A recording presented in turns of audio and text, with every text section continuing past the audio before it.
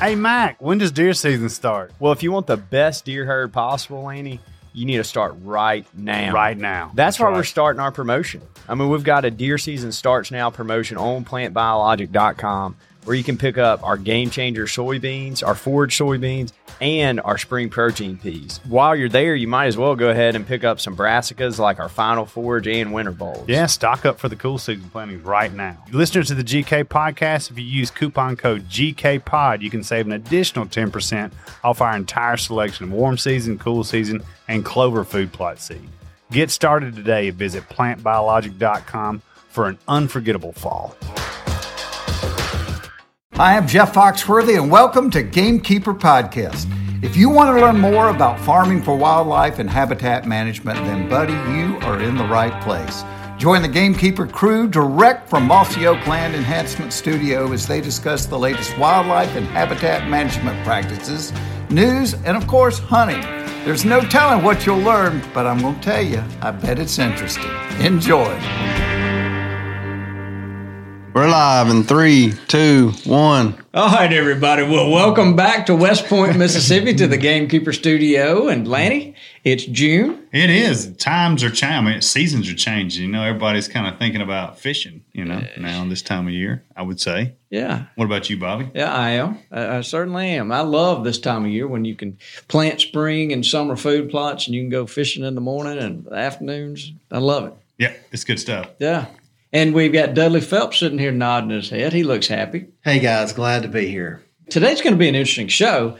We've done 40 some odd of these podcasts. But this is the first one where we're going to specifically talk about fishing and fish pond management. Huge part of being a gamekeeper. I mean, there's no question about that. So I know we tend to talk a lot about deer. Of course, we talk a lot about turkeys and ducks and all kind of other stuff. But, man, fishing is the most accessible part of the outdoors for most people. So I'm glad we're talking about it today. Yeah, it's a much bigger market than hunting. I mean, your first experience outside, Bobby, was it? What do you remember first? Yeah, it was fishing with my father. Yeah, fishing with your father. Yep. And I've made this comment numerous times. Fishing relaxes me way more than hunting does. Absolutely. There's something about the water, period. Y'all know I'm a water person. So yeah, it does. It's the positive alms, man. Isn't that right, Dudley? Is that what you call it? It is. Yeah, something like that. Well, so everybody, Lanny was kind of asking, could we talk about chemical trails? Well, one of our buddy on the coast, I got a lot of friends. Actually, used to work here. We'll give him a shout out, our buddy at Pinfish Studios, Matt Watson. So, just took a picture of the sky and told him I was thinking about him, and he went to talking about chemtrails. Yeah. So Lanny, I'm not saying he believes it, but he thinks he's curious. Why are you putting words in my mouth? I mean, that's what I want to know. You're saying I think this is a Freudian slump. What is it? Freudian slip. Yeah. No, I think you want to talk about chemtrails. Apparently, no, we don't. So what do you? Well, think? we've been seeing all the Elon Musk things. Yeah, a lot of UFO sightings. People are talking about it. So, hey, if they can, whatever it takes to get internet to where I live, we'll take it. If it takes UFOs, sold. Yeah. Okay. All right. Well, we're not going to go down the chemtrails. So we've knocked out chemtrails and UFOs so far. We're going to talk about fish eventually, aren't we? Eventually, yeah. So there's been some Mossy Oak moments around the last week. I saw where Jason McKellar's son, Caston, caught a really nice fish, 6-pound bass. Great story, too. His son, I think he bought him a new rod and reel, super into fishing, and he's been wearing Jason out. So they've been fishing nonstop. And they found an old farm pond that Jason was sure there wasn't any fish in. So he would, he'd kind of maybe, wear him out a little bit on fishing. Nope, he caught the big one. Might have been the only big one in the whole pond. He put him back, though. That's awesome. And David McElwain, young David McElwain. Yeah, he joined the Belly Meat Club. There he is. Yeah. Oh, yeah. Hey, this ought to get him a woman, if anything. That's a big flathead catfish. Yeah, a Southern woman has a huge appreciation for belly meat. So I'm not even going to go there on that one. But David McElwain's if you know, you know. There. If you know, you know. And so, that could be a good date, taking them limb lining or tight lining. What do you call it? Limb lining?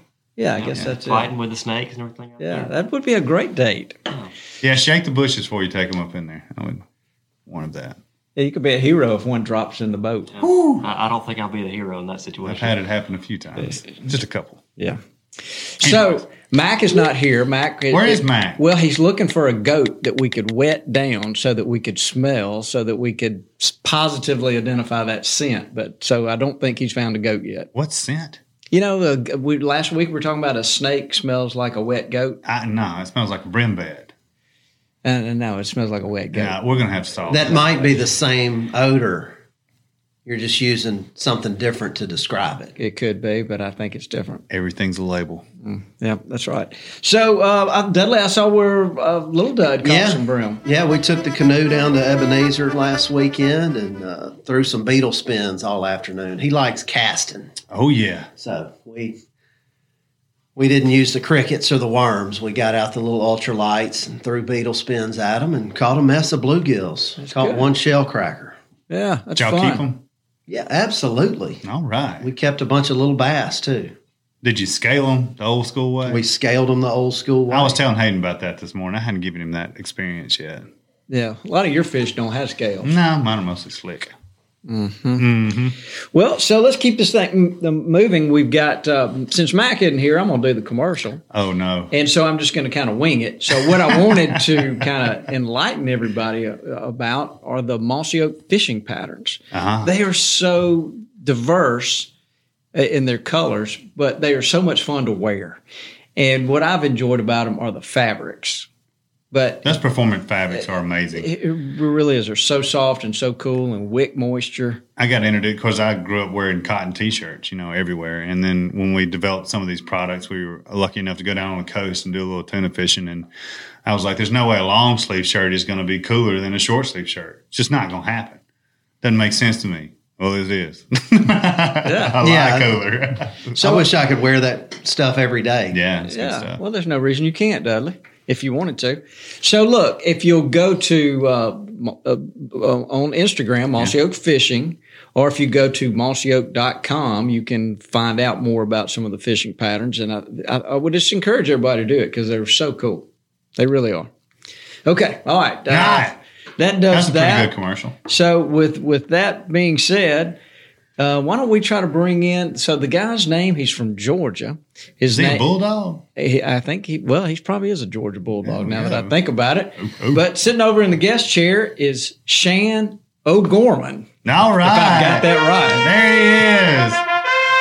The aquatic biologist on Instagram. Yeah, that's his handle on Instagram, aquatic biologist. So you guys ought to go follow him. He's got a lot of good information there. But what his, and when in talking to him, what's impressed me is, and he can tell more about his story. Here we are. Yeah, you're gonna tell the story for him. But he's a hardworking guy who manages fish ponds, and he's kind of that guy who has learned through hands-on experience what works and what doesn't work. And look, that applied science, which I love to talk about. That's exactly right. So managing a fish pond, the rewards are it's something that it's not that difficult to do.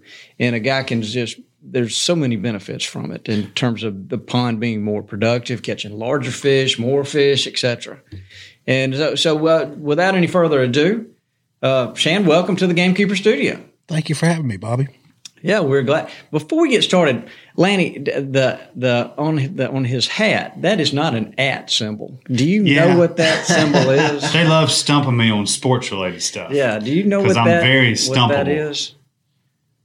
I think it's a baseball team. It is. There you go. Well, do you know which one it is? Yeah. Is there a A's? Oh boy! You got it. Is that what it is? No, Astros. No, Astros. Just think about where he lives. Angels. No. Yeah. Okay. All right. Well, let's move on. So, I'm an easy target. Yeah. But when it comes to sports, I can stump Lanny on all of them. Yeah. It's a throwback Atlanta hat. Oh, I should have known that. But I didn't. Yeah, do you know what the Atlanta mascot and what their moniker is? The Braves. There you go. All right. I actually went to a baseball game one time. I bet that was fun. Yeah. I ran up and down the bleachers the whole time. All right, look. I bet you were good at cup ball. Oh man, I wasn't good at much ball. So let's get started here, Shan. We're thankful for you being here, and look, in what you do. Let's talk about the pros of managing a fish pond. What are the positive things that can come out of it? Go ahead. No, I'm sorry. Can we let him tell the story first? Well, let's do that. Let's do that. Let's back up. Shan, tell your story. Well, welcome and tell your story. Yeah, how'd you get here? How did I get here? I've always fished. Yeah. Like Bobby said, my first memory is fishing with my dad. Always loved it. And I grew up in Georgia. So it was the country back then. It was Cumming, Georgia. But if you went there now, it looks like a city, but it wasn't back then. Mm-hmm. And they, went through school and everything. And they made me pick a major, when you get to college. Yeah. Decision time. Yeah. And I happened to be dating a girl whose dad was a fisheries biologist on the coast, and he was doing a speech. And I went and listened to him. I had no idea you could major in fish. Right. And I went, that's what I'm doing. Wow. So I went to Georgia. I was at Valdosta at the time, and I transferred to Georgia because that was the only place that had a program for fisheries. And when I got there, I was a lifeguard in the summertime as a job. So one of the first classes I took at Georgia was pond management. And it was so similar to pool management. Algicides and water testing and pH and alkalinity and hardness and all that. So I saw an opportunity to make money with what I was learning in school. So I started managing ponds because the neighborhoods that I worked at as a lifeguard had ponds in them too. Mm-hmm. So I started picking up money before I ever left school. And that's how I got here. Huh. That's a cool story for sure. Yeah, really interesting. And, you found out what you wanted to do by happenstance, kind of like I did with forestry. So we have a lot in common. I like that. And now you can go to school on a fishing scholarship. That wasn't around when I was around. No, that's a new. You'd still be in college, wouldn't you, Bobby? Yeah, it really is. And there's high school fishing teams and college fishing. There's just so much more opportunity. Yeah, there is so much more opportunity and access. So that's cool. That's a really cool story. So you actually, I can just visualize what you were talking about. It's like I didn't even think about that. The pool chemistry or the water chemistry. You applied that to the fisheries side of things. Yeah. And I just thought, there's fish in the pond too, so that gives me, another surface. Right. Outside of weed and algae control, just like the pool. Right. Right. And it worked out. Well, here I am. Here you are.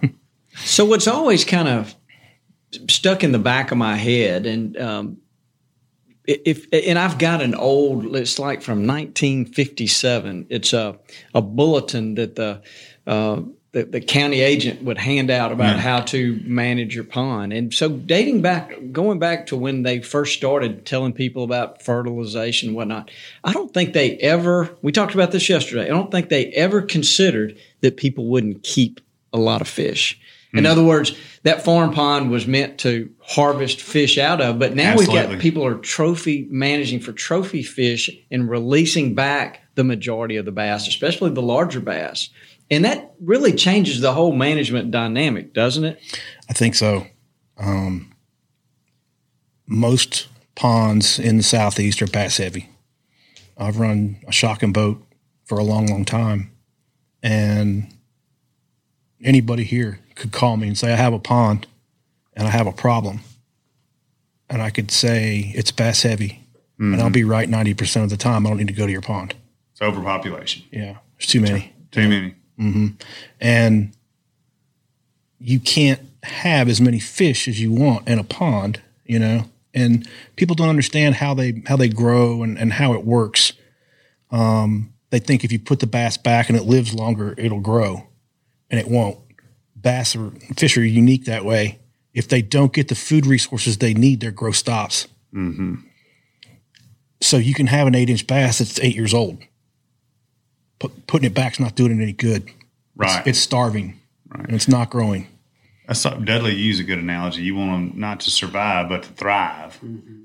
And it sounds like what you're talking about. I mean, a lake is more finite than a tract of land, so there's very defined borders on it. So the carrying capacity is probably more finite too, I would imagine. Absolutely. Yeah. Yep. You can control that carrying capacity. I was telling Bobby yesterday, let's say we had a pond, and a balanced pond is not 50% bass and 50% bluegill. Okay, that's not going to work. That's a stunted pond. You need like 30% bass, 70% bluegill, or forage. We'll call it forage instead of bluegill. But that's balanced. Okay. Right. Now, you got 30 pounds of bass per acre, say. You can have 31 pounders, or you can have 3 10s. But you can have both. Or 5 6s. Or a little bit of a or mix. 6 5s. Or 6 5. Yeah. Boy, you're doing the math over there today, aren't you? And you'll see that in your shock surveys. You'll put a boat on there and it doesn't take very long. And it doesn't matter which side of the food chain you're looking at. You can look at the bass and you can take their weights and give them a relative weight calculation. You can also calculate the bluegill's relative weight and get information that way. They affect each other. Mm-hmm. So if you know how to look at it, you can see it with just a few fish, 10 bass, and that's what I'm trying to teach people who can't afford my service, because there's millions and millions of pond owners that can't. But it's not a hard concept to pick up. You can learn this stuff. Mm-hmm. So what are you looking for in those 10 fish? Looking for their weights to be above average. We have a chart called a relative weight chart. And basically what it is, it just tells you, it gives you a frame of reference, right? Like what should, 24-inch bass, what should that weigh on average? Do you know? Do you know? Does anybody know? I know I don't. Yeah, I have no clue. Yeah, 24 is a pretty long fish. That's probably a 7 or 8 pound fish. That's 8.1 pounds. All right. And I just know it because they took averages of all the 24-inch fish in the United States, and they did it a long time ago before it was catch and release. Mm-hmm. So the distribution is right. The distribution is not right anymore. You see what I mean? So I use the old data because it's better data, right? If I took an average weight of all the 12-inch bass in America right now, it'd be 0.8. Not 0.97. It's different now because of the way the fisheries are being managed. So I use that old information to give me a frame of reference to say, this is what average used to be. Now, we're talking average, right? I'm talking, if you look at that chart and you go down it and it's, it's got all those numbers at 8.1, 7.2, all the way back down. That's just average. That's just a C on your test, right? Just like your kid brings home straight C's. If they weigh that weight, it's just straight C's. There's a lot of room for improvement over those numbers. Right? Just because a fish is 24 inches and 8.1, okay, that doesn't mean it's going to be 8.1. It could be, I've seen 24-inch fish that weigh 11. They can get way, way bigger. We have a frame of reference for the bottom. So if we now that we understand that concept, right, if those fish are under that weight, that's a D. And if they're a half a pound under the weight, that's an F. They should be starving. They should be dead, right? So there's no room under that number. As a manager, we want our fish to be over that number, right?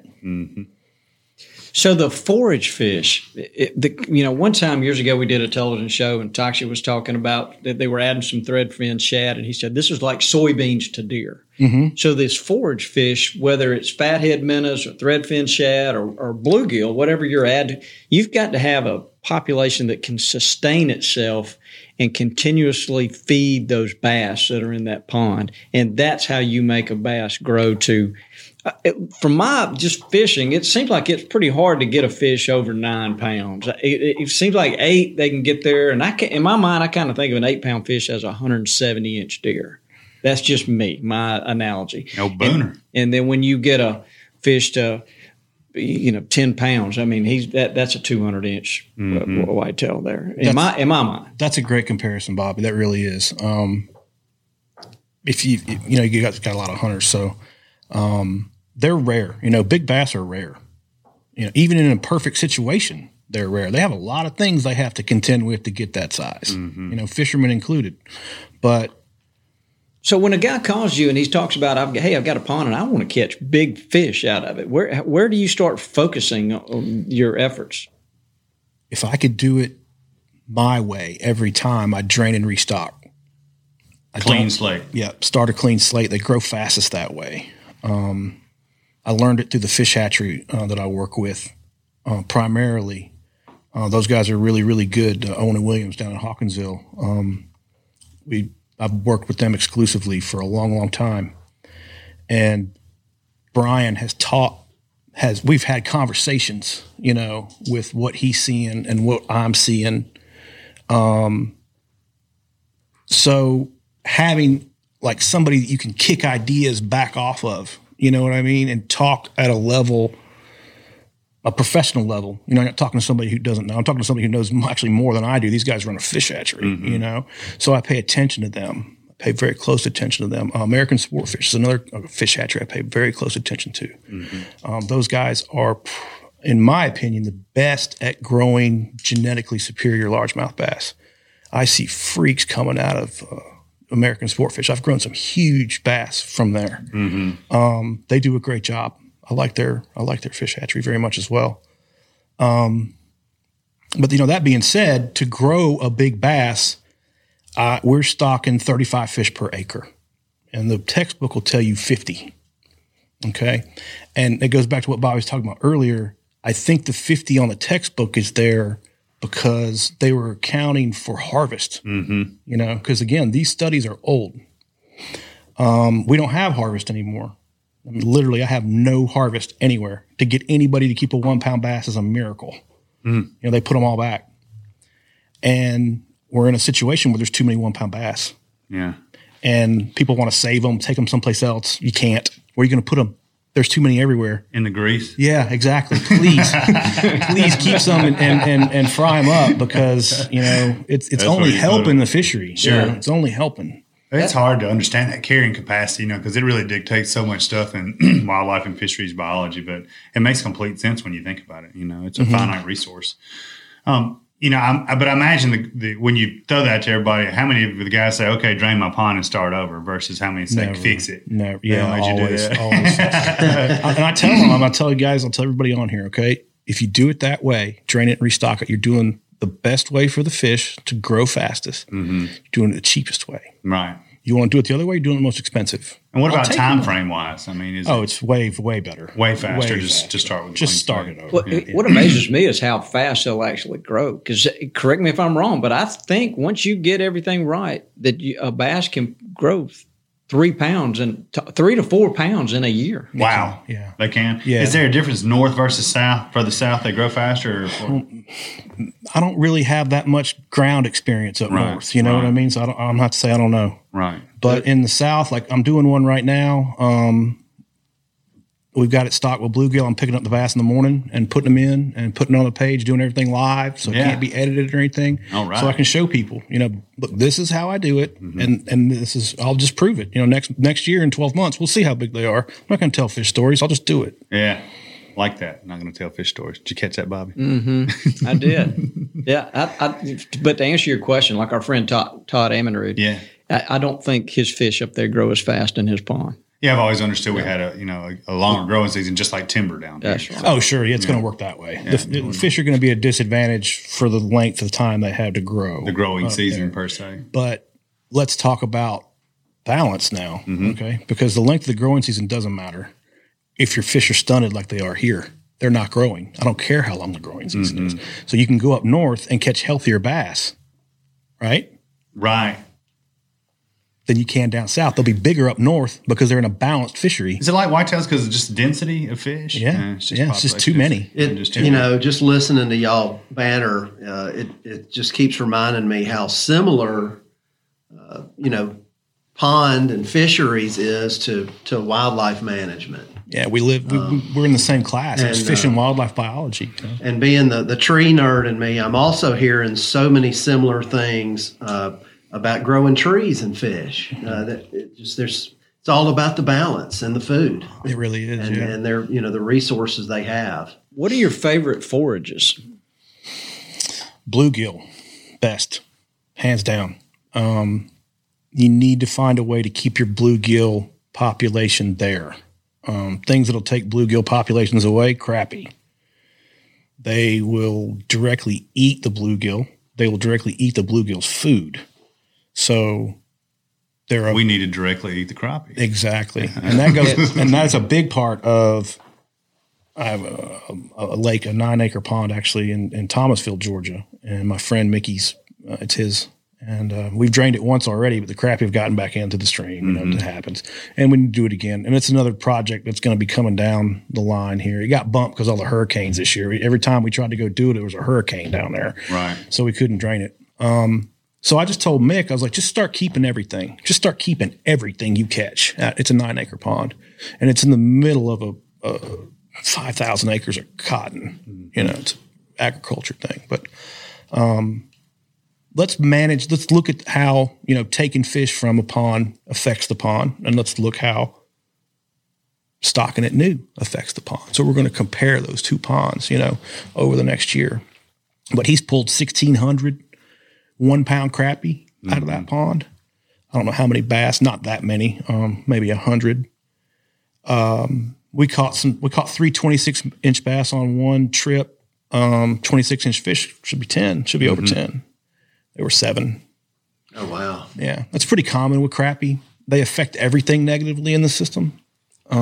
People get confused because they think Mother Nature, you know, and we're not dealing with Mother Nature, right? Scientists develop these stocking strategies, you know, and they figured out don't put crappie in there. You know, now if you want crappie, go to a big lake, go to a 1,000-acre lake. There'll be good crappie in there. It's different there. You got a small pond, you don't want them. I was going to ask that. You brought up size, you know, as far as size of a pond, when would a lake be large enough to support multiple targeted species? I like bass only as predators till about 50 acres. Gotcha. And then I've still seen crappie cause some problems in 50, 60 acres of water, but not like they do on smaller stuff. And then once you get to about 100 acres, everything's pretty cool. You know, Gotcha. It's like, you know, they're not really a problem anymore. Gotcha. So I've always heard, I call them crappie. Now you call them crappie, I call them crappie. Sock a lake. Yeah, but Speckled perch. Yeah. correct me if I'm wrong now, because this is just what black I've perch. always thought. But the crappie spawn first, and then those crappie fry, they eat the bass fry later on. They do. So that just negates the bass They're being getting able to get a alligator earlier. toehold. Yeah. Right. And you nailed it. If you think about it, any fisherman knows the crappie are spawning early in the spring, you know, and everybody knows how fish spawn. They spawn 1 billion to get, you know, 4 survivors, you know. So early spring, you got crappie spawn. And then 6 weeks later, you get bass spawn. Well, guess what? All those little crappie are big enough to eat your bass fry. So on years where it stacks up right, you just lose entire annual year classes of bass to crappie populations. So what about fathead minnows, anything like that? How do you feel about those as a forage base? I like them. I could have used them this year, but I didn't just because I'm proving a point. I'll use them just like this situation tomorrow where I'm stocking 2-inchers. I want them to transition to fatheads, then transition to the bluegill. So they'll go from, you know, once they get to 4 inches or so, they'll be hitting fatheads. The fatheads are super easy for them to catch. So they just get wiped out. And then my F1s are off and running to the bluegill forage. The fatheads I'll be done with the fatheads of that much. And I don't really use fatheads past that. I've never really seen, like, personally stocking fatheads be anything great. You know, if I'm stocking fish, I'm stocking bluegill or shad. Yeah, and your that threadfin shad is Threadfin is usually what you'll have to buy from the fish hatchery, yes. But I can't get my hands on some gizzard shad too. Can those threadfin reproduce in a pond? Oh yeah, that's the nice thing about the threadfins is they're multiple. They're like bluegill. They'll get a couple spawns a year out of them, not just one like a gizzard shad. The threadfins are smaller, so they go well in a pond. They work well in a pond. I've grown some great bass on threadfin bluegill ponds. I like the way it changes the dynamics of the fishery. Like you'll have the pond will fish a certain way when you have bluegill only, and then when you add that other species of fish, you have to remember, you know, when you add that other species, you're taking away from the bluegill. Like you remove, they're feeding on zooplankton. That's 50% of the bluegill's diet. So by adding threadfin, you're removing bluegill. Right? You can't just you're not going more. You know what I mean? Not laying you out. You need Perfect Pond Plus if you want more fish per acre, right? Yeah. That's what that does. Right. That brings your carrying capacity up. Stock and thread fins taken away. So, well, let's start right there. What you're saying is a fertilized pond, whether you use our product or not, a fertilized pond helps kickstart that the zooplankton, the phytoplankton, right, that is the basis of the food chain for all the fish in that pond. Right. I call it beneficial algae. Right. That's the plankton. And by becoming a plankton farmer is basically what we're doing. We've got plankton occurring naturally, you know, in all water. So we add the fertilizer to boost the plankton. And since it's a beneficial, that's the base of the food source. You know, that's the food. That's where all the food in the pond comes from. Everything comes off of that. The bedrock. So literally, like, we know the numbers. Like in Georgia, you know, we support about 100 pounds of fish per acre naturally. Fertilized pond supports 400 pounds of fish per acre. Wow. So 4-time multiplier. 4-time multiplier. That's pretty serious. Big difference. That's a Huge difference. And then once you start, you need to keep it up. It's not something you do just once. No, you monitor that bloom, because what you're looking at is a green color to the water. Maybe sometimes it shifts to brown. That's a zooplankton. You know, sometimes it shifts between green and brown. You're just seeing it shift between predominantly phyto to predominantly zoo. And that happens. It's natural. You'll see surface films. You'll see a little, you know, stuff get blown up in the corner. That's slough off. It almost looks like oil sometimes. That's dead plankton that floats. And you'll see all that stuff get a little bit worse aesthetically. Like sometimes people don't like a green pond, you know, because they don't fully understand what that green is. Yeah, green is good. That green is great, man. That's just money. You know, you get that super clear water is just an indicator of low productivity. Now, low productivity doesn't mean you can't have good fishing if the balance is correct, you know, but you're going to have fewer fish per acre. Makes sense. Yeah. So we typically tell people to start fertilizing their ponds when the water temperature gets in the mid 60s, and that's usually around March here. Yeah. And then about every 6 weeks, you just kind of check it. And if your pond drains off the top, which a lot do, now that can suck the bloom off. So you might, in that scenario, if you have a lot of rain, you might have to fertilize every 4 to 6 weeks. But if your pond, a lot of times these new guys like Shan are designing ponds that can drain off the bottom or the middle layer of the pond, so it isn't taking that productive water off the top. And so that pond might not have to be fertilized as frequently as one that sucks off the top. Right. Some ponds have so much flow you can't fertilize them. You know, so we'll go to a feeding program then, you know, and add an automatic feeder and just feed the bluegill directly. You know, that works. But you need an expensive feeder, or you need to feed. You got to make sure you're feeding consistently. Feed every day. You know, you can't go feed for a couple months and quit. Right. That doesn't work. You're just going to kill fish. You know, got to be consistent. Yeah. And so, Dudley, I know you want to comment, but I want to just point one thing out. You mentioned something a minute ago about F1s. And would you, for our listeners, make sure you explain what that is? Sure. There's a lot of misinformation going around. I've seen it on Instagram a lot. A bunch of conversations about genetics. You know, you got your Florida bass and your northern bass, right? And let's see, that's actually pretty interesting. The discrepancy between Floridas and northerns. Like if that's a fish tank, if that table, you know, you've got a big tank with fish in it, right? And it's full of northerns, right? Those northerns will be up at the edge, like as close to you as they can get to you. And they'll be like looking at you like, come down here and watch what happens. I'm going to kill you. He's a predator. Yeah. You do the same thing with a tank of Floridas, and they'll be like you have a force field around you. They'll be backing away. Huh. They won't be aggressive at all. And I've seen guys who spend the money on the Floridas, you know, and they go, I'm putting pure Florida bass in my pond. Okay. Doesn't fish in it. It's not good. They think they grow bigger is the thought. And that's not how it works. But they're less aggressive. They're much less aggressive. So let's use science, right? Yeah. Because that's what those guys did. That's what Barry and those guys were doing down American Sport Fish, right? Yeah. They took a northern bass with that bad attitude, and they took the Florida bass with the huge growth, and they mixed them. Okay? And that's where you get the term F1 hybrid. And if we remember our Punnett square from genetics, F1 just means, you know, first generation. Right. Right? Well, that clears up, because I always thought it was first generation Florida hybrid. I never knew that they had crossbred them with with northern species, you get the aggression back in them. Yeah, that's cool. That's right. You get the aggression, and then you get the growth. Right. So the F1s grow like ridiculous, right? Like way better than Florida's, way better than Northern's. Mm-hmm. When you get to, because it's a hybrid, Dudley. Yeah. Exactly. But then they have babies, right? Those are F2s.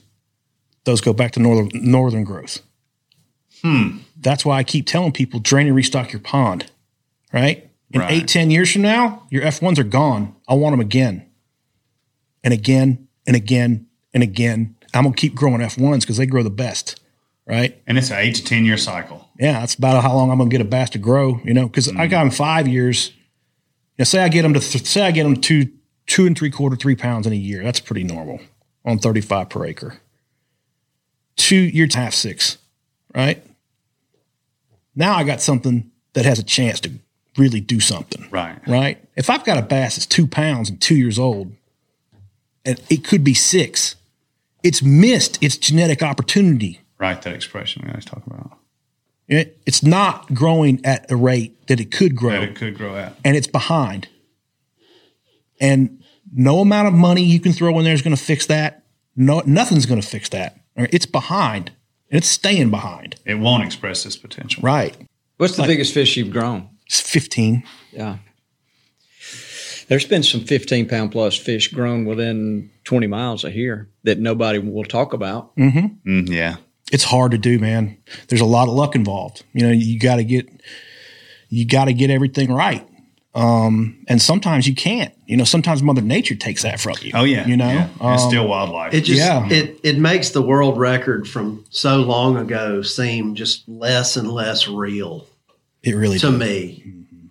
With all the management going on, to think that some guy went out and was that 1932 or I think it was around then. The guy's name was George Perry, 22 pounds 4 ounces, and it was called Lake Montgomery in Georgia. It was an oxbow lake, one of our only natural ones, where the river changes course and creates a lake. They caught it in an oxbow. So you got to figure. I would imagine.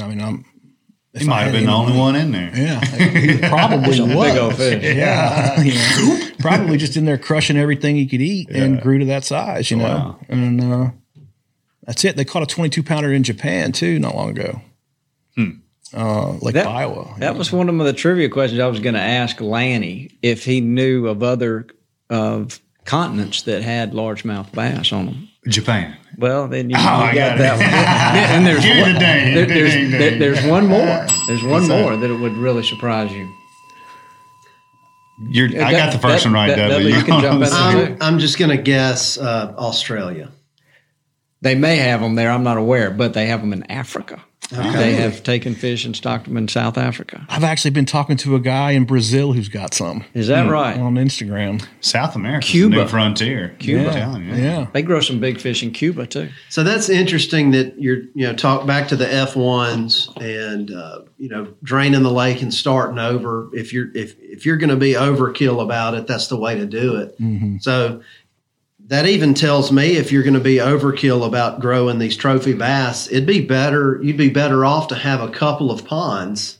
That way you can always have that cycle going. So when you're having to start over, you don't have to wait for that. Yeah, exactly. That prime time. Exactly. Yep.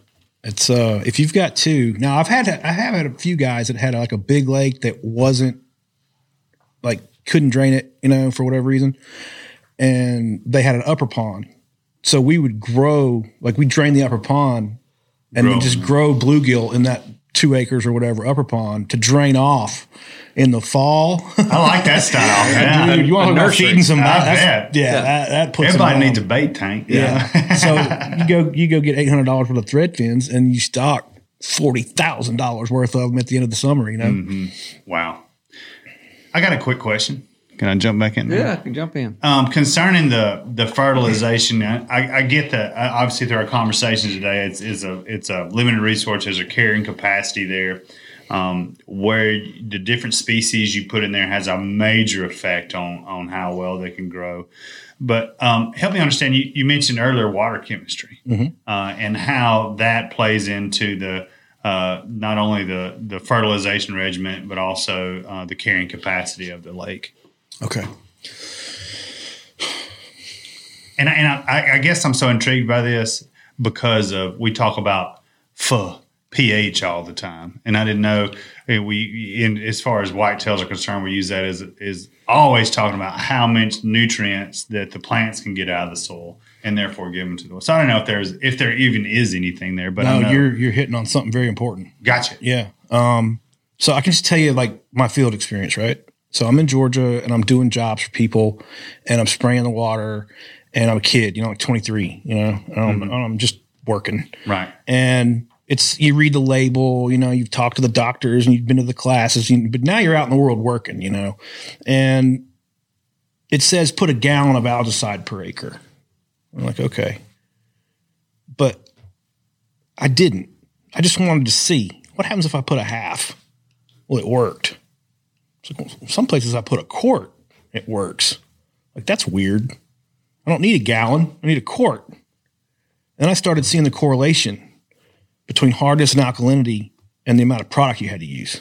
So if you have limestone in your watershed, which we do not in Georgia, right? We got like 8 parts per million hardness, right? It's nothing there, right? You can put all the fertilizer you want in that lake. It won't kick the bloom off, just like trying to fertilize poor soil, right? You got to get the soil in the bottom of the pond right to get the fertilizer to work. So once I get my hardness and alkalinity up with lime, then my fertilization program will work. So you use like a lime barge and you're spraying lime into the lake? Actually, yeah, I do that. And I do another thing too. Again, just from experience, like you can use hydrated lime. Like, all right. Ag lime goes to the bottom of the pond, changes the soil chemistry in the bottom of the pond, which changes the water chemistry. Hydrated lime changes the water chemistry, and then it flows out with the rain like you were talking about, right? So on my first couple of seasons, sometimes I'll use hydrated lime because I want to see, like this particular pond I'm doing right now, I did it on purpose because I got cows in the watershed. I don't know how much nutrients I've got leaching in. And I've had that problem where you add fertilizer and then you're getting more from upstream than you realized, and you've got a huge problem with your phytoplankton bloom. And that means it gets too dense. It's very green. You can't see less than a foot into the water. It's too much plankton. Light can't get through. So that's just kind of giving you, that's telling you how it's going to react in the future. So why I'm doing that is because after the next rain comes through and washes my hydrated lime out, it'll squash my plankton bloom back down if I need it to. I can get rid of it. If I do high ag lime and get the water chemistry right, I can't get rid of that. I have no control over that bloom at that point. I have to let that phosphorus cycle through the system. Whereas with the hydrated lime, I can control it. I have a little bit more control. That makes sense to me. So most people, Lanny, when you hear them build a pond, they take that opportunity to lime the bottom of the pond and, really pour the lime to it. But places like American Sport Fish Hatchery, they have people that they have a lime barge. Lime your lake like you do your food plot. Yes. So they'll set this small barge in your pond, and then they'll take a front end loader and load lime, and then motor around the pond and kick that lime off. So is there a quick and easy pond test like we do soil tests for food plots? Yeah, you just dip. You literally like you do a pool? Yeah, just a pool test strip. Dip it in there and look. It'll get you close. But like when it's so low, like in Georgia, like 8, 10, 12. Like if it's not 20 parts per million hardness, fertilizer doesn't work. You got to get it over 20. But once you're there, you're good. Now, going back to what we were talking about, say spraying with algicides, as I kept going on and I get a little older, well, now I'm up in North Carolina working. And I go out there and I put a half a gallon of algicide out. It doesn't do anything. That's where a quart worked back home. Yeah. But you look at the hardness and alkalinity, you're looking at like 150 parts per million. Well, there's a buffering capacity there that you're dealing with. The algicides bind into the getting bound out. It's hitting the limestone. It's being neutralized by the water. It's not killing the plant. All right. So you have to, as the higher your hardness and alkalinity levels get, the more product you're going to need to combat that problem, right? That buffering. Just there's a lot. Soul, man. Yeah, for example, at the nursery, we get over 100 parts per million. We start getting a little nervous because all the calcium and magnesium builds up in the soil, and it's like having a pH that's too high. It's Really? the same thing. Interesting. I didn't know that. And so we have to put something acidic in the water to bring that alkalinity down. To take it back down. Interesting. Interesting. So what's the difference between hardness and pH? Okay. Hardness is a measure of the calcium in the water. pH is a measure of the acidity of the water. Okay. So if you have lime, you'll have high hardness. No lime, no hardness, No right? hardness. Okay. pH is different. All right. pH changes all the time, every day. And it's on a diurnal fluctuation. That's what they call that. So what happens is plankton takes up carbon dioxide to produce oxygen. Okay. Okay. Yeah. And it does it all day long, right? Carbon dioxide is acidic, so it drops the pH, right? Or no, it raises the pH to alkaline. And then at night, the whole process goes to respiration. Everything in the plankton, the fish, everything's using oxygen at night. So that has the carbon dioxide builds back up, swings the pH the other way. Huh. So it changes with the chemistry of the water by oxygen production. The pH changes all the time. The pH I don't really test pH too much. It doesn't all about give the me hardness. Yeah. Hardness, alkalinity, oxygen is pretty much all I need to know. Gotcha. So that cycle you just mentioned, in the heat of the summer, when we have cloudy days, that's when you have problems with potentially a pond even turning over. If you have a cold rain or something that happens, and that am I right? Is You're that right. Yep. when it's going to happen? One little piece of trivia you need is the warmer water gets, the less oxygen it holds. Okay? It's just a physics thing. You can test it in the winter, it'll be 13 parts. You test it in the summer, it'll be 6. It's nothing but temperature. So when you've got your phytoplankton bloom kicked up with your fertilizer, and you got all your fish, 3 times as many fish in the pond as normal, and it's heat, that starts getting dangerous, because at night, all the oxygen can get used up in the pond, and it can kill your fish. That's what turnover is. That's what having too much plankton in the water will do. Okay, a turnover is a little different. A turnover is like a cake. Think about a cake. So you've got a layered cake with like a vanilla layer and a chocolate layer. The upper vanilla layer has the oxygen. The lower chocolate layer does not. Okay, if the pond is really deep, so this is like 6 feet of oxygen, and this is say 15 feet of no oxygen in the water, and this water cools off because the only thing that keeps them separate is temperature. So if you get a cool day, it flops it drops the oxygen and kills everything. That's what turnover is. That's what turnover is. Gotcha. Never have understood that. Thank you for enlightening me, No because I hear problem. Bobby talk about it all the time. Turnover, like, I don't know if I've ever heard anybody put it in more layman's terms than that. Yeah. You're an expert at that. nailed it. And if you're having trouble understanding this, that's even more of a reason to hire a professional to manage your lake. Yeah. And these afternoon thunder showers that happen that can be cold rain is what it's a real danger to forcing this to happen. Yeah. So what I do is I back off my phytoplankton bloom in the heat of the summer. I won't keep it 18 maybe I'll go to 24. I'll let it fall out a little bit. I won't hit it with a full dose of fertilizer in the heat. And then when the temperatures start dropping back off, then I'll pop it again for the fall. Just being aware, kind of, having that experience, having that feel for it keeps you out of danger. So if a guy has electricity around the pond, could they not, those air stratifiers, does that help the problem? It depends on the size of the pond, really, based on my experience. And you don't mess up with your fertilization, get help with that. If you have, call any of us or, get help, because I have seen people with phosphorus loading problems, even maybe not from fertilizer or from nutrients, say from animals coming in, agriculture. Not even those aerators will save your fish if the plankton gets too far out of whack. Yeah. And would you use an algicide then? You can't, because just too much of it. Well, you'll just kill it and it comes right back. Right. You got to kill it at the source of the phosphorus, and you can't get the phosphorus out. So you run into a situation. I've seen it. I had a doctor once, surgeon. He called me out and he goes, "My fish die every August," and this guy's got He's got plenty of money.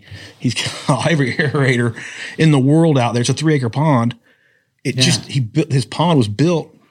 It was 100 years of chicken farming. Oh, so all that is coming in, and there was absolutely nothing you could do. Just nothing. It just killed him. That's a shame. Yeah. So, look, I've got several questions, but I want to make sure you guys ask what I've been firing away over here. Dudley, you got something? Well, no. I mean, I'm looking at some of my questions, and I'm having trouble picking a good one out. I know we're talking about bass and all that good stuff, but are there any other species out there that you manage for specifically? Like I've heard of people putting like only smallmouth in a pond, or do you get into any of that? Not too much. Nothing exotic like that yet. Too much, really. Especially where I live, I don't think we can get smallmouth to live there. Now I have done a few interesting projects though. One thing I do with my trophy bass management is in about, I don't know, where I live and where you guys live is real similar, so it probably work here pretty well too. Yeah. About Thanksgiving, you stock rainbow trout, and you can fish for them all winter, leave your feeders going, have a good time. The kids can catch them, whatever, eat them.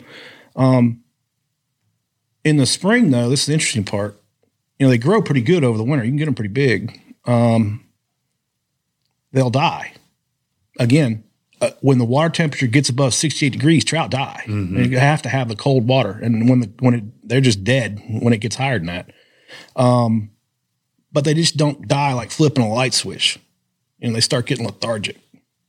And about the time they start getting lethargic is about the time my females are coming off bed. Grub time. And they crush them. I bet that's pretty innovative management right there now. So you get some good trout fishing and you get some benefit good to your bass food. Good bass food. And then also you're talking about draining a lake, to start over or whatnot. What if the pond owner doesn't have the ability to drain their lake? Do you recommend any kind of chemicals? Or? Oh, sure. Well, we can. I've done this a few times. We had a gizzard shad problem. We couldn't drain it. So I called a friend of mine, Derry Stockbridge. He's been consulting in Atlanta forever. And he told me about an old school trick. He goes, they'll die. Just use rotenone and use it at a real low dose. And they'll make sure you get it right. But you won't kill any fish but the gizzard shad with it. And it worked. Just did a low dose of it. And a rotenone is we use it to kill the fish.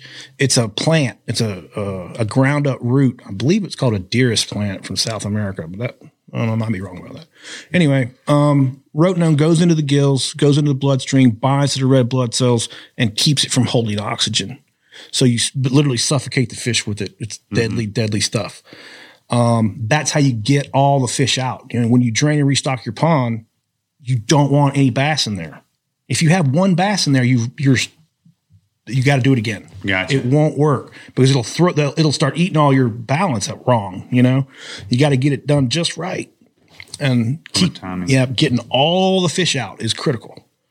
And that's what we use that rotenone for, to kill all the fish. But like I said, I just used it a little different and got rid of one species of it. Interesting. Yeah. And then over a little bit of time, that rotenone dissipates or dissolves, and it does. Yeah.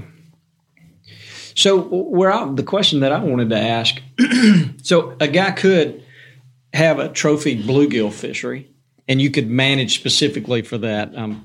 Oh, sure. I've done it lots of times. And then so if a guy's got who's trying to start a trophy bass fishery, and it seems like you can get to 7 and 8 pounds pretty easy. But what's the next step to get those fish into double digits? Is there a trick to that? Or is there something that you do that you've learned that you can share? Yeah, gizzard shad. They taught us in school that they'll ruin the pond. They'll take it over. They'll dominate it with. Again, you can only have so many fish in the pond. So if you can support 1,000 pounds of fish and you got 900 pounds of shad, you only got 100 pounds of the other fish. Right. So I went out of the world, got a shock boat, started doing assessments for people. And I noticed something pretty quickly. Like the fish that I like to catch, the really big ones, there was a unique thing about every single one of those lakes. They all had gizzard shad. like all of them. And I'm talking fish, 9+ fish, you know. Right. Yeah, not eights are pretty easy to grow. You know, like you said, I'll get them to 8 pretty quick. Getting them past 10 is different. That determines how good you are.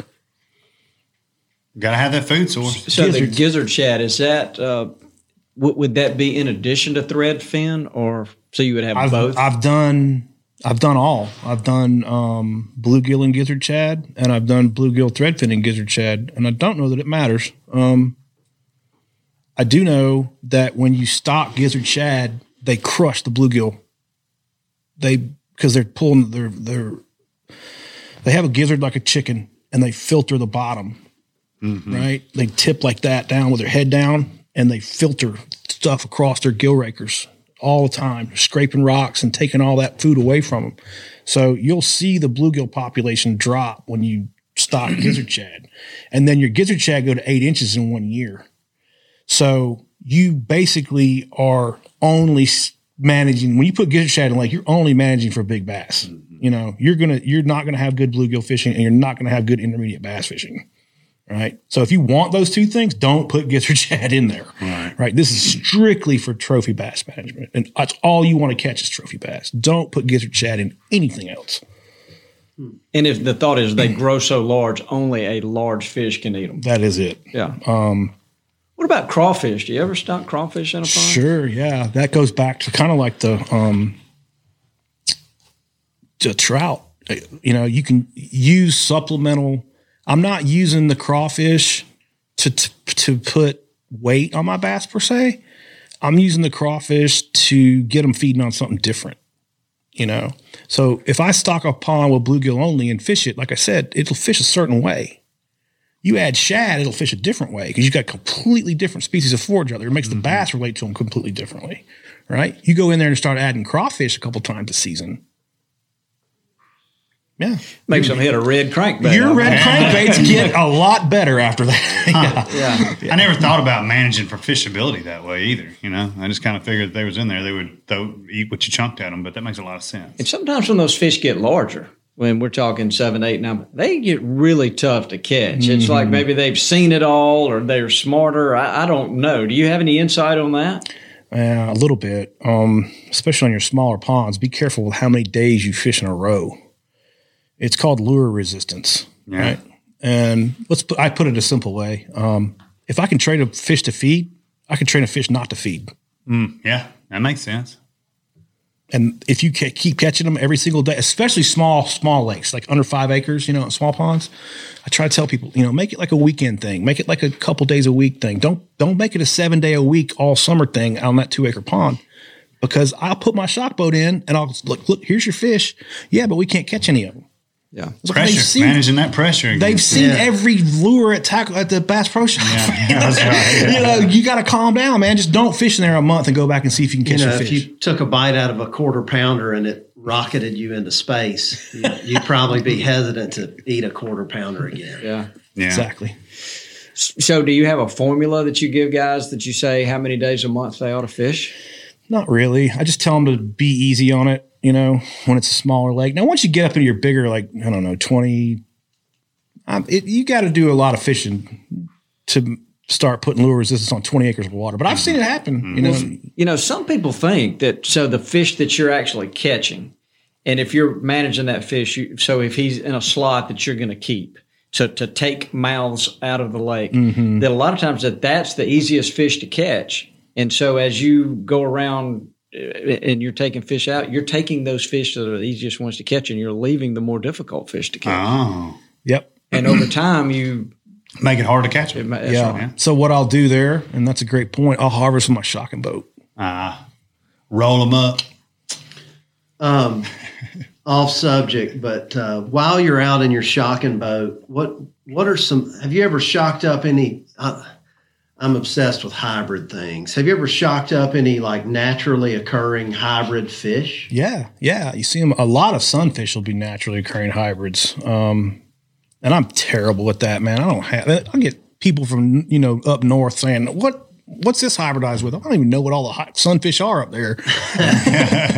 It's, you know, along that same line, we were talking about all the different names that Southerners and probably more in other regions have come up with for fish, like goggle eye. Goggle eyes, the warmouth. ones, All the warmouth. vernacular. That's right. Chinka That's what you want to pins. catch. Yeah. Yeah, I grew up calling a shell or a red ear sunfish a chinkapin. Yeah. And then I had a buddy move down the street from the Carolinas, and he was always calling them shell crackers. And Yeah, I was a shell cracker. I think shell crackers are a more accurate description. They have like molar teeth in the back, and if you watch them feed, they take freshwater snails and they crack them. And they take the snail out and they spit the shell. Yeah. You ever see the shells cracked open all over the lake? That's what's doing it. It's the shell crackers. They're great for. I actually stock those as well in every lake because they do feed on that part of the food chain, which the bluegill don't, and they pop early in the spring for a good forage pop. They only spawn once, but you get them early like the crappie. Mm-hmm. So shell cracker are really good for your lake. But that reason, and those snails are a host of most of the parasites your fish get. So by reducing the snails with the shell cracker, you reduce all the red sores. Huh. Oh, cleaning them up out there. Oh, shell cracker. That's interesting. It's so cool how every little thing plays its role. You know what I mean? In biodiversity. Not going to get teared up here, will you? Well, and it's the more I talk to you, the more it seems like you're into keeping it simple. Like with the bluegill. Yep. And then adding the shell cracker, that's kind of like a natural helper. Yep.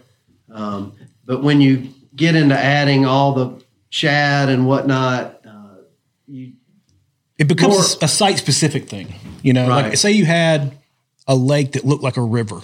Right, 20 acres, you want trophy bass, and it winds. All right, we'll put gizzard shad in there. Same size body of water, but it's a cereal bowl with a huge amount of open water out in the middle. We're going thread fins in there. We don't want gizzard shad being able to go out in the middle and stay away from our fish like that, and that's exactly what they'll do. And you'll end up with too many gizzard shad out there in the middle of the pond. So I'll put the gizzard shad in the riverine type places, where they can't hide. Another reason to hire a professional. Yeah, man. You can read a body of water. I didn't learn that at school, man. Right. And that's kind of interesting. We like to merge the science with the hands-on experience. Application. That's what. And I think a lot of our listeners do as well. And so it's really refreshing to hear stuff from you following that similar format. So Lanny's a big cat fisherman. He loves to go on the river and run trot lines and limb lines and all that. Do any of your customers ever insist and want to add catfish to their? Yeah, I can't believe you took my question. Channel cats, man. Well, I grew up. I mean, growing up, nobody had bass ponds. Everybody had catfish ponds because they were eating out of them. Yeah, and so I think my infatuation with catfish started earlier. But I was going to ask that question: do you have people that want to, specifically? Oh, they're fun. Yeah, I've had a few. Them and hybrid stripers are a ball. Oh yeah. Yeah. But similar things happen with the channel cats and the hybrids. You kind of have to have the pond just for them. Yeah, that's what I was thinking. Yeah. The only thing that was in those ponds were channel cats. Well, and no flatheads or blue cats. It was all channel cats. Yeah, that's interesting. I don't have any very limited experience of flatheads in ponds, and it's not good. Don't put them in there. Yeah, I've heard they have to have, obviously they're a very dominant predator. And then from what I understood, they have to have flowing water. Yeah, they usually eat all the fish in the pond. Mm-hmm. It's just too much predator, not enough fish. Right. Yeah.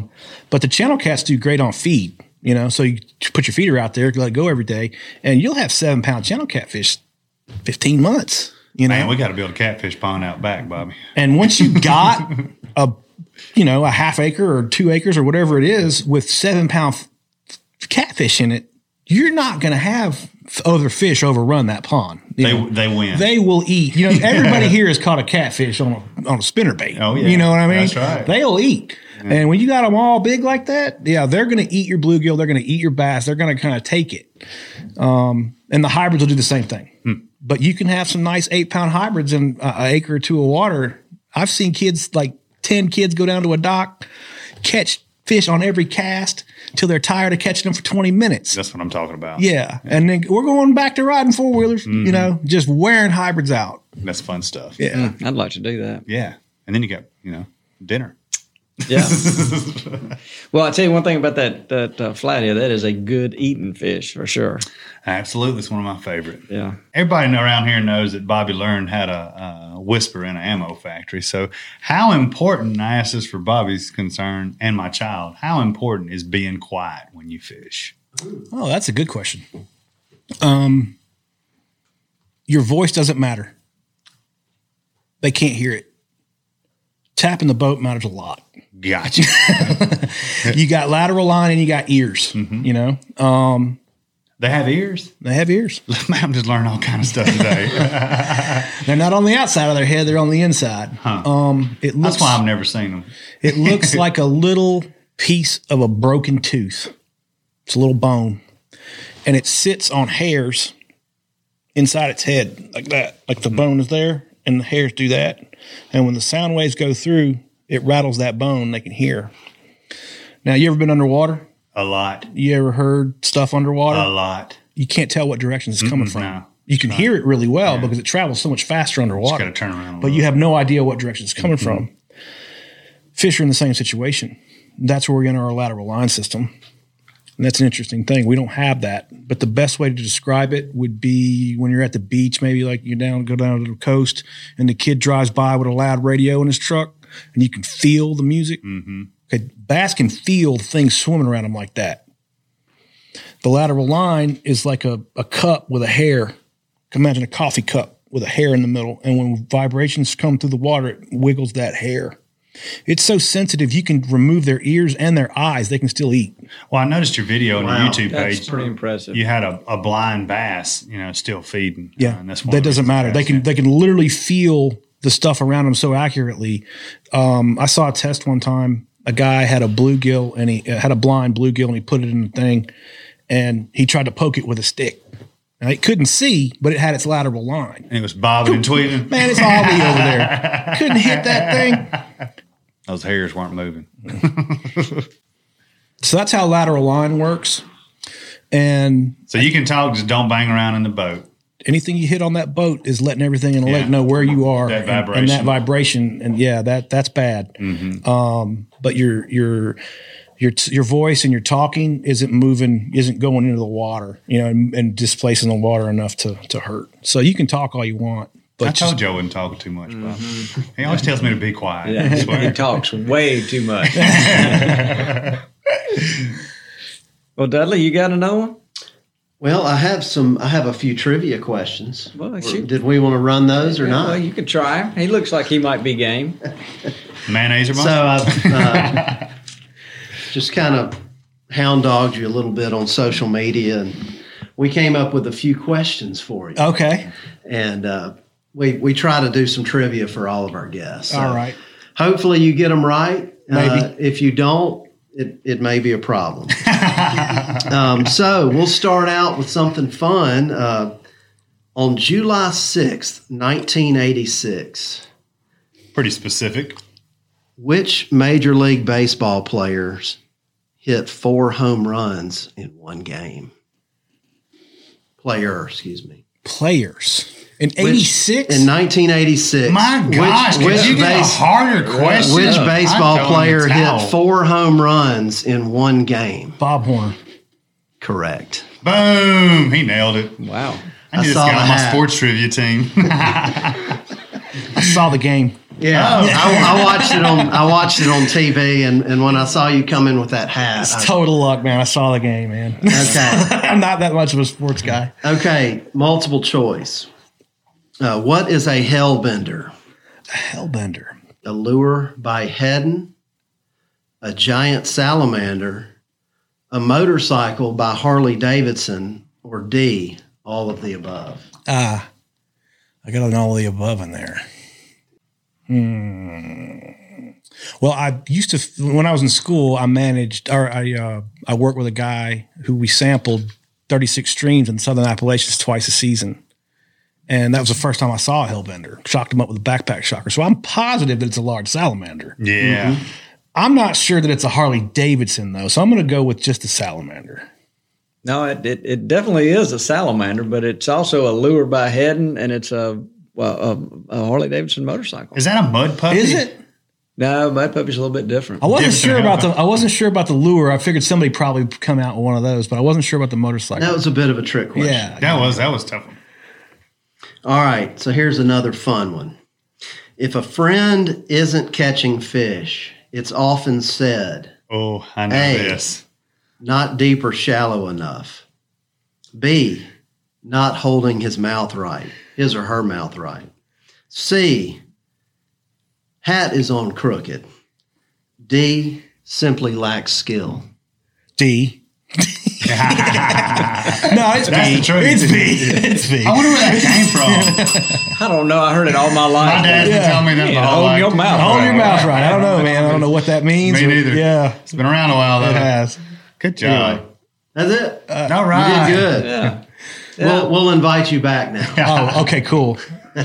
Well, so Shan O'Gorman. O'Gorman. So guys can go to Instagram and type in Aquatic biologist. Aquatic biologist. That's and, how I found it. And find you. And you got a very vibrant site. You're always posting something every few hours, seems like. I just go with what the questions come in that day, and if somebody gives me a good question, then I'll Answer it. post it. There you go. I'll post it. If it's a good question, they're giving me my content, Yeah. Great. and I just throw it out there. Yeah. Well, look, we sure appreciate you being here and love how the way you talking about managing ponds interests us for sure. There's a lot that we want to learn. I think we covered a lot. There's probably Oh, look, I learned a lot. There's no question about it. It's so interesting to see like the cornerstones of biology and fisheries all being the same, just the way they're applied.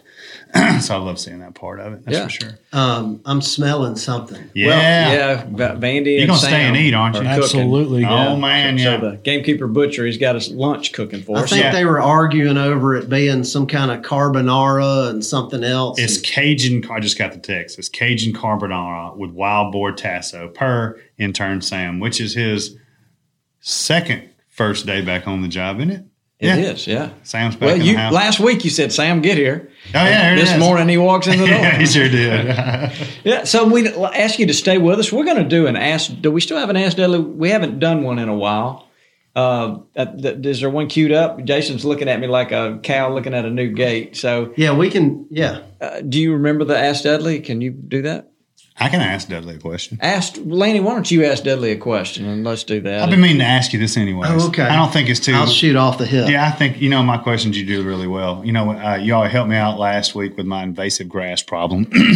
So I'm actually going to ask about, I planted probably, let's see, 6, probably 7 years ago, planted a Compton oak in the south side of the house. It's been growing like crazy. And now, as this home project is winding down, we've got a patio project. So I'm worried about compaction around the roots.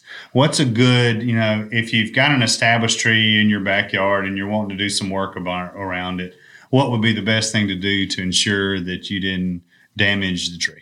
Gotcha. I thought you were going to ask about moving it. Well, I thought about we could have that. covered that too. Yeah, I guess that is an option.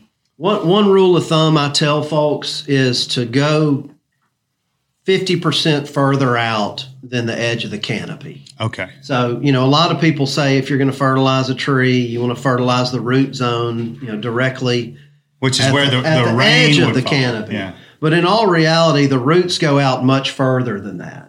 And so it probably wouldn't hurt to get a few T-posts or some kind of stakes and just flag an area off that's 150% the size from the trunk. Gotcha. So go out 50% more than the edge of the canopy and just fence that area off. And just stay off the roots. Don't put any additional soil on it or any kind of stuff like that. No. Yeah.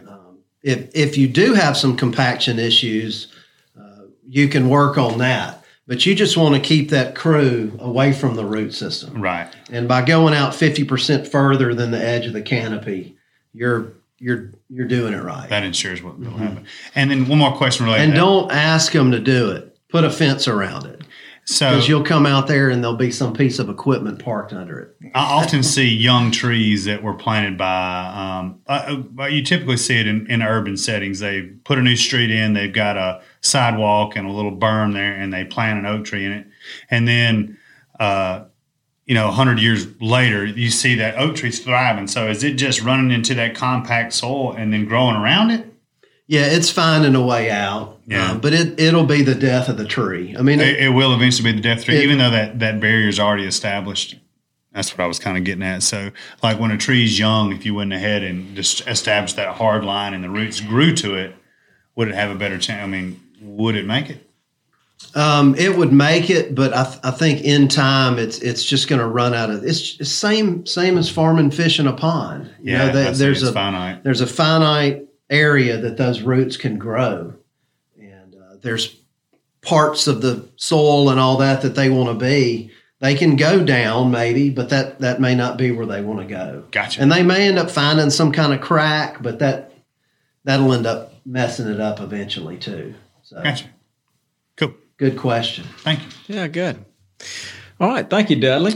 Well, do we have any more questions, Lanny? You always have I always some got questions. questions. you're I'm asking. sure, yeah. Look, we appreciate Shan being here, and I would encourage people to follow him on Instagram. I would encourage guys to look up our Biologic Perfect Pond Plus fertilizer. Yeah. And it's a fantastic product. And you've tried it. I know you've used it. Yeah, if you want to follow along, I'm using it on a new pond. I'll be stocking the bass tomorrow, and I'm putting everything in real time. Awesome. On Instagram. So if you want to watch it, there's go check my IGTV. You can see the application. I've got a couple videos. I've been talking about it.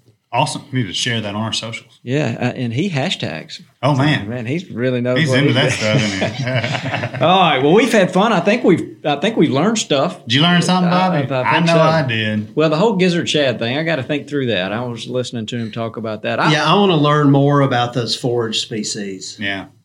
Yeah. I mean, there's a couple of really high profile lakes, I should say, where, and one of them is in Texas, and they would not want me to say their name, but they're using our product out there, and they're growing some really big fish. They're pushing 16 and 17 pounds.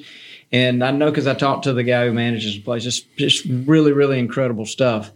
But when you stay after and you keep that bloom going and you get those forage fish on there, the crazy thing can happen. It's like growing big deer in Iowa. Ooh. It's very similar to that in a pond. But you can do it in your own pond. It doesn't have to be in Every special pond can place. be Iowa. Everywhere, almost, yeah. But it's different because you walk up to that pond, you can't see what's going on down there. Mm-hmm. So you have to trust someone like Shan. Absolutely. You have to trust a biologist to give you advice, and then follow that advice to the letter.